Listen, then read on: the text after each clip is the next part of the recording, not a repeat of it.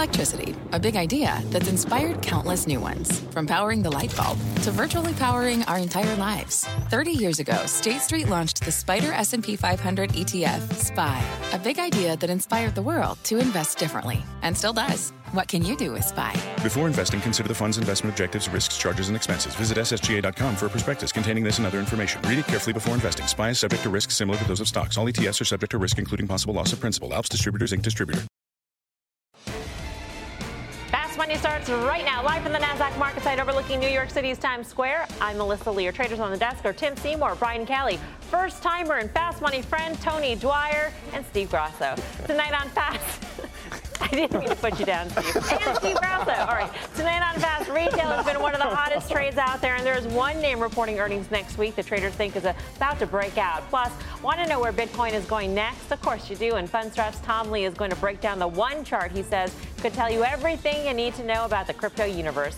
But first, we start with two words we haven't uttered in months. What? Stock paradise. Oh, any money. Yes, the place where stocks go up, where records happen every day, earnings are great, interest rates stay low, and the only thing that gets fat is your bank account. And that all happened today as Fed Chair Jerome Powell seemed to give the all-clear signal today from Jackson Hole. So with the trade war behind us, or at least at bay, Fed fears simmering, will stock paradise last? Tim? Well, I think Fed paradise, sweet two tickets to paradise, with the Fed certainly being a big friend today. Powell's speech, he talk about putting it on the fairway, threading the needle, whatever you want, or listening to any money as much as you possibly can on a Friday. Because, I mean, money. We've got two tickets to paradise. What was the other one? Nobody remembers. I don't know. Be my little baby. Take me home tonight. Anyway. All right, sorry. Anyway, bottom line here is the consumer is alive and well, and that's really been the leg of this rally that I think has some room to go. Think about the wealth effect of what's going on with folks. Certainly their stock accounts and their 401ks, but also the value of homes continue to go higher in most parts of the economy. They have wages, they have jobs. Look at what's run. So I think the consumer story, especially as it relates to some of the home improvement names, some of the retailers, some of the discretionary, and we've talked about banks. Banks should be getting the beneficiary of them lending more, and I still think that's a place to play. Well, if you look at what happened actually in the currency markets and the dollar, my view on this market has been the dollar is the new VIX. So to the extent that the dollar starts to go down because we have a more dovish, not that they're dovish, right, but their talk was less hawkish than it was before. So if you have a weaker or stable dollar even, just take it off the boil a bit, then yes, I think stocks are going to be all right because you have a stable dollar, you have money coming back in here, you have low rates, again, and you have a good economy. What else do you want for this particular thing? Even if the dollar didn't go much higher, Tony, is that going to prevent you from being in stock paradise? Not a chance. As a matter of fact, to compound on what Timmy was saying, it wasn't just consumer. Today, capped goods came out, and it was a blowout Durable number. goods. Last month, you got revised higher. So our whole call on this productivity trade that you're going to get when you're at full employment, you got to find a way to be profitable, and the way to do it's invest in capital. We're just starting the capital spending cycle of this cycle on top of a good consumer, and now we got a Fed put with Powell's So what is speech. that? Technology, industrials? And banks. And banks. You know, yeah. Well, industrials had a hard time this week off of the Trump headlines earlier on in the week. So, but I do think that the market is poised to pop above 2,900. Where are you at? 3,100 in the S&P? 3,200. 3,200. Is that a street high? I believe it's so. It's a street high, and it might be a little bit too conservative. So, too conservative. Wow. We're running at a daylight for this that. year. That target of 3,200 has to start ratcheting away, and I think that's what we're going to be beginning to do in the next couple of weeks. Too conservative. Well, where we are in the market, right? Think about this. There are some people that are not positioned correctly. If you get a stable dollar, and again, you could see this thing, you could see the market just completely rip higher. Now, people might say, oh, that's going to be the blow off top. But you know what? Between here and there, there's a lot of room to get to Tony's number. Do the stars have to align for 3,200? I mean, no more trade war, for instance. Well, what you get is a sense that Powell, if Powell comes out after September and in the press release, he says, okay, we're going to take a pause. We're worried about the emerging currencies, et cetera, et cetera. Don't forget, we came into this year and we're up 7.5% in the first 3 weeks. So the idea that you can't ramp in a tape that's already up is kind of bananas. Look, I don't think we want the Fed getting too far away from their plan here. I don't think it's Shangri-La if the Fed steps back. If the Fed steps back, we've got real systemic problems that maybe we're seeing or we're not seeing. If it steps back? Well, look, I don't care whether the Fed goes in December, whether they go in January, or they go in March of next year. They're going to go, they're going to get to 3%, and they're going to do what they have to do. I actually think they're behind on inflation. I don't think that the PCE is the right measure. We get CPI coming up soon, and again, we printed 2.4. But as we said, look, today's durable goods numbers, it's not like you don't talk about durable goods numbers except for the fact that this is the highest print since the crisis. We've actually gotten to a place where you're getting real momentum in capital spending. So I continue to think that the economy is in very good shape and that actually. Don't you think they have time on inflation? Don't you think they have time on inflation? Bullard this morning wasn't concerned with inflation. He said the Phillips curve is dead. People are still looking at the Phillips curve. So, and Powell is not concerned with inflation right now, even though it seems like he's pushing himself to want to normalize or to get to that neutral rate. I don't see inflation as a problem. None of these Fed governors do it as well. When the market opened up, I couldn't believe it was higher, or it didn't open up after an immediate reaction, because he said, okay, I'm not worried about inflation. We're just going to be neutral and not be too hard on it. And if it goes down big, I got your back, because he will do anything. Right. I'm trying to understand what and to Tim's point, you don't want him to ease. You just need to find out if they're going to take the foot off the brake into next year. Right. And so if you want to look for one thing that could be a risk factor here, check out the oil market. If we start to get a weaker dollar and the oil market, which by all rights probably should have gone down this week, went up, that could add to the inflation scare. Then you all of a sudden get the Fed back. But that's not today. I would just say, watch the oil market. To me, that's the most important market to watch in this environment. The things that are most important. So Brian talks about oil. First of all, first up week in 2 months for oil. So that's very important. Yep. But China this morning said, we really got nothing done on these trade talks. And now it looks like there will be nothing that goes on until at least through the end of the midterm election. So I don't know that you're going to get great trade talk. Now, what we've all said is, I guess the market is looking past that. There's certain parts of the economy that certainly I think are vulnerable, and we're seeing it. We're seeing commodity names, we're seeing miners, we're seeing steel stocks who should be doing well in this environment, but I don't think they're going to break out. Here's a question related to trade, and you bring up a good point in terms of the Chinese delegation saying, maybe no talks until after the midterm elections. Is that will allow the next round of tariffs to go into effect. The comment period on those tariffs end September 6th. So theoretically, can you have stock paradise? Can you continue to have stock paradise if that next round of tariffs go into effect? Yes, you can. I think we've been able to do it. We've seen rounds of tariffs be put into place this week. We've seen the market ratchet higher. But I think what we all, or personally, I have not thought about was what happens if China starts to press a little bit on their president to get to the table and to start dealing sooner than we think. We think that China's got all the time in the world. Who in China is going to press on their president? I don't know. Yeah. That was the when they shut down WeChat chat rooms. There's a lot of rich people in China that are actually starting to put some pressure on him, because when their index goes lower, they lose a ton of money, and we're talking about billions. So you watch how quickly, and I don't think the market is set up that way for worrying about the pressure on China. Well, here's an interesting thing. When we've had all this tariff talk and potential trade war talk, the Citigroup Economic Surprise Index in Europe continues to track higher, well off the early year lows. And even if you look at the emerging markets Citigroup Economic Surprise Index, it's still well off the June low. All we need is stability globally. We don't need a tank. We need a stable dollar, a mixed economic performance with mixed monetary policy globally, and the stimulus in the U.S. kicks in.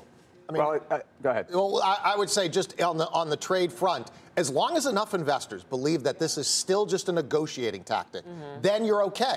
As soon as investors start to think that this is going to be permanent, then we've got a problem. So we can still have delays in the trade. We can have it go through the midterm. As long as everybody says, nope, still a negotiating tactic, this is going to resolve itself at some point. What do we do now then? What do you buy? What can you buy? Again, I think consumer discretionary, I think the luxury sector, these things are kicking. And you're seeing that the multiples in some of these names are starting to get a little frothy. We went from thinking some of these companies were going out of business. I still like transports. I still love the airlines. 10, 11 times for United and Delta in this economy. Are you kidding me? Guys that actually now have some pricing power. And I know we think the worst about airlines. And I would apply that again to the auto companies. I know that's been a difficult trade, so bad on me. But I like GM here. And I think autos look very interesting. Yeah, Tone, what do you buy here? I think you got to stick with the productivity trade, which is if you're at full employment, you need to keep your margins up as a company. You got to invest in capital spending to create more money per worker. Banks give you the money for that. Industrials implement it and use it. And, of course, technology is the brains behind it. Tony, why have semis broken down, though? I mean, shouldn't semis be indicative of what you're talking about, the cyclicality of the economy, investment in infrastructure? To me, I think it's a great question, and Tom's coming on in a little bit talking about Bitcoin. I think you got a little blow-off move on the upside when Bitcoin was in the focus and all the work that was going into mining Bitcoin, and you may be working a little bit of that off, but we've not talked to any companies that are saying, wow, things are really bad. All right, coming up, it is the question everyone in the crypto universe is asking. Where is Bitcoin heading next? FundStrat's Tom Lee says he's got the one chart that has all the answers. Plus, talk about flower power. Pot stocks are lighting up, and there's a way to get into these high-growth names for less than $3. We will explain. And later, it's called the Holy Grail of classic cars, and it's worth more than its weight in gold. And no, it's not Tim's IROC Z28. That is. We'll head out to Pebble Beach to find out what it is and the soaring stock behind it. We're live in Times Square, New York City. Much more Fast Money right after this.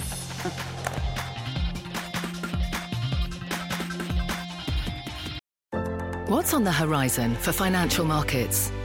At PGIM, it's a question that over 1,400 investment professionals relentlessly research in pursuit of your long-term goals. Specialized across asset classes, but united in collaboration, our teams provide global and local expertise. Our investments shape tomorrow, today.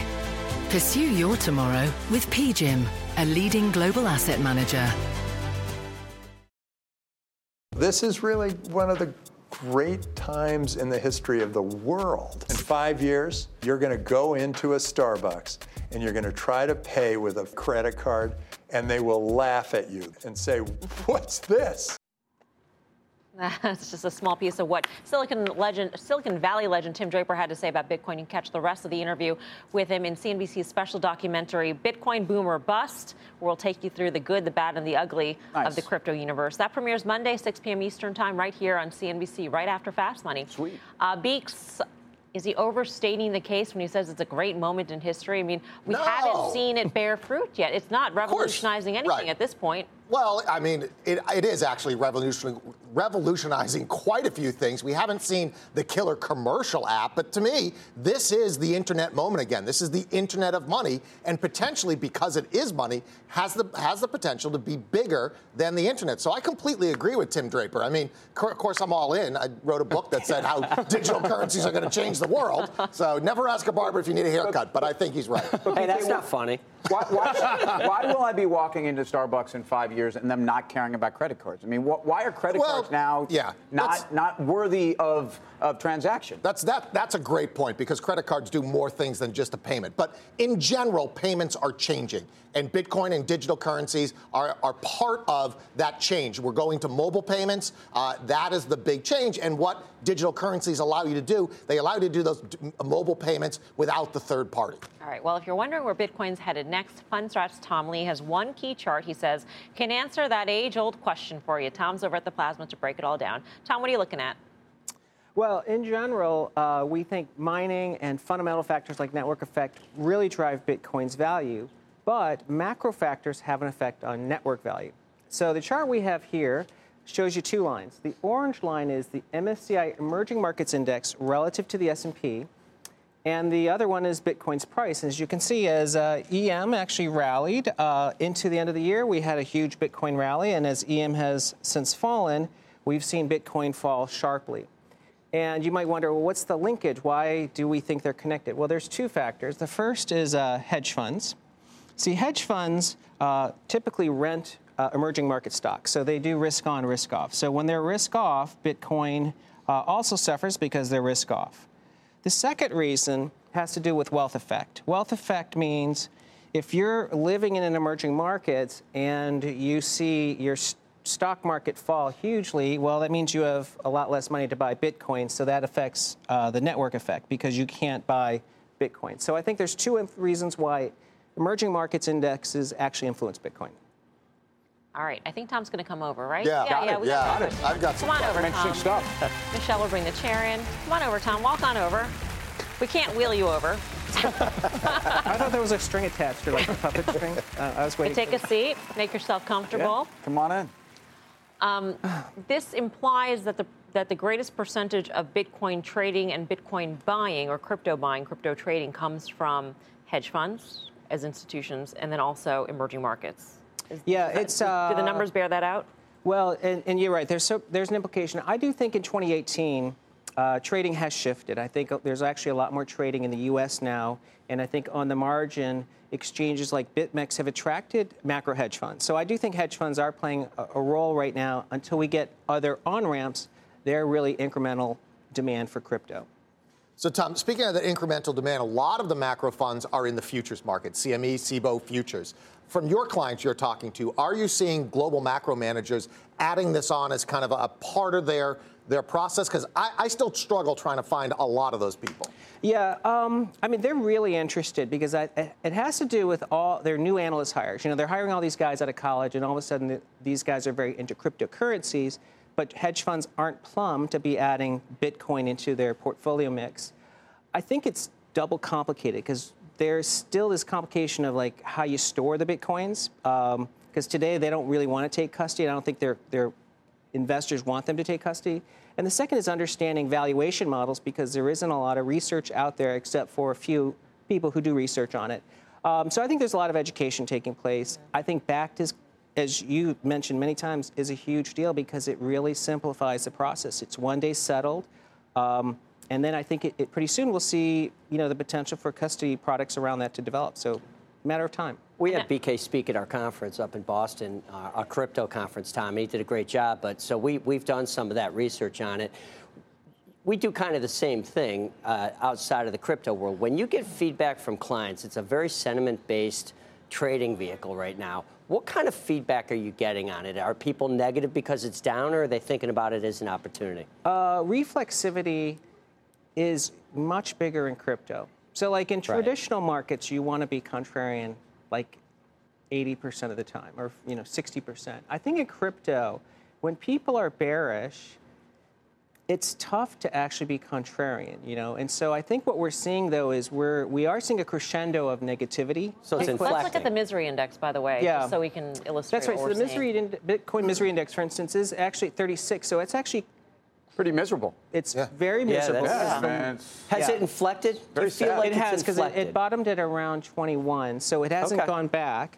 And we've had some bad news this week, 2 big setbacks, right? The SEC almost, universally canceled 9 applications, and then China did essentially a reban because it sounded like they had to clamp down again on crypto, and Bitcoin's actually rallied. Last, quickly, 20,000 by the end of the year?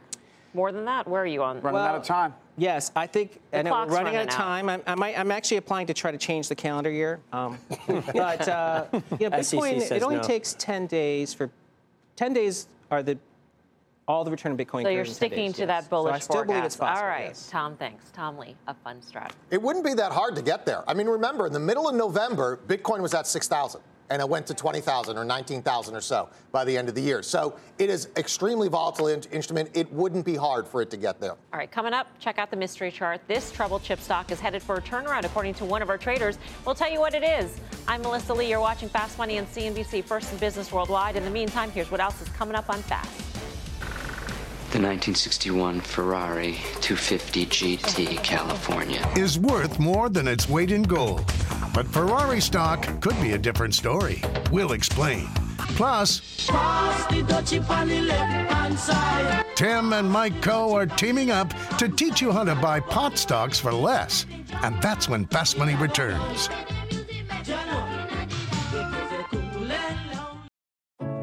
What does it mean to be rich? Is it having more stories to share or time to give? Is it being able to keep your loved ones close or travel somewhere far away? At Edward Jones, we believe the key to being rich is knowing what counts. Your dedicated financial advisor will take a comprehensive approach to your financial strategy to help support what truly matters to you. EdwardJones.com/findyourrich. Edward Jones, member SIPC. CNBC has quick and easy to understand business news updates at the open, midday, and close every weekday. Markets, money, and more from Wall Street to Main Street. I'm CNBC's Jessica Ettinger. Follow and listen to CNBC Business News Updates wherever you get your podcasts. Welcome back to Fast Money. It is known as the holy grail of classic cars, and it's going on sale at an auction this weekend. But just how much is it going for? It's so valuable that it's worth its own weight in pure gold. Robert Frank is in Monterey, California with the details. Hey, Robert. Hey, Melissa. Well, tomorrow night, the record will be broken for the most expensive car ever sold at auction. The only question is, by how much? It's a 1962 Ferrari 250 GTO. Estimated sale price when it sells at RM Sotheby's between $45 to $60 million. Now, what makes GTOs so valuable? Well, they are the holy grail of classic cars. They're prized for their beauty, their racing history, and their scarcity. Ferrari only made 36 of them. This one is being sold by Greg Whitten. He was one of the first Microsoft employees. He bought this car back in 2000 for less than 1/10 of the current value. And he said that the values and prices are all being driven by collectors. It's very hard to fathom, but you're in a space where you have collectors and car collectors, and Ferraris are the most collectible car. And the GTO is a pinnacle Ferrari, and it's just an amazing car to have. When I asked Whitten why he's selling, he said he loved to race this car, but it's gotten harder to race against the newer, more powerful cars. He said he doesn't buy cars as investments. But I asked him whether Microsoft stock or the GTO has appreciated more since he bought it. He said, hands down, the GTO. Plus, it was a lot more fun. Now, he is losing a Ferrari, but he said he's got about a dozen more, including 2 of these LaFerraris valued at a mere $3.5 million. Melissa, back to you. All right, Robert, thanks. Robert Frank. So could scarcity actually be the key? Take a look at the major car companies' market values versus how many cars they sold in 2018. Tesla only selling about 12,000 cars so far this year, but it is worth the most at $55 billion. Ferrari only selling about 500 cars. On the other hand, Ford selling an impressive 500,000 vehicles in 2018, but still smaller in value than Tesla. So this doesn't make a lot of sense. And you're actually short. I'm short the name. By the way, there may be some footage of me driving the California T, which I know with we Paolo, sampled when right? it came. Look, it was a great afternoon. But I look at Ferrari here at these levels. Be clear, you don't price this like an auto company, which is the same thing that obviously Tesla bulls will tell you about that. It's about 35 times, though. It's a luxury goods maker.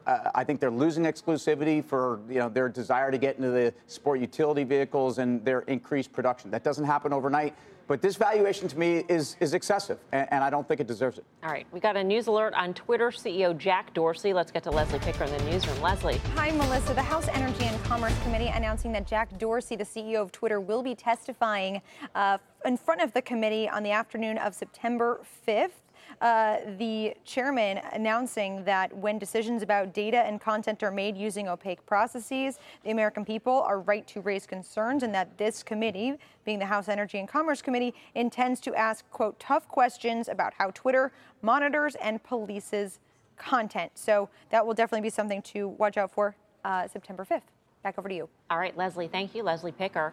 The benefit that Twitter and the rest of the social media stocks have over Facebook is that they were able to deal with the problem before they had a problem, thanks to Facebook's problem. So is this going to be a big event for Twitter shareholders? I don't think it's ever going to be as big. To your point, they learned from Facebook. I think it's a muted effect, and I don't think it had the exposure that Facebook did have to the negativity. And it's up 42%.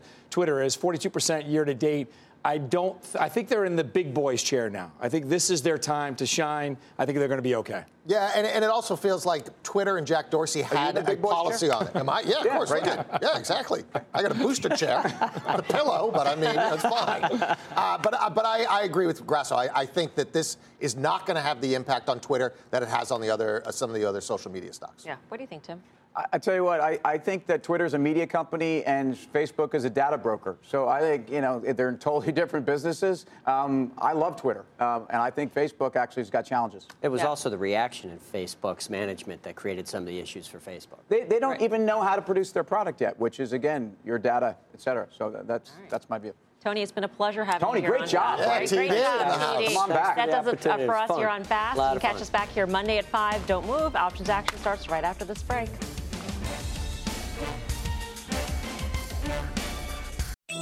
CNBC has quick and easy to understand business news updates at the open, midday, and close every weekday.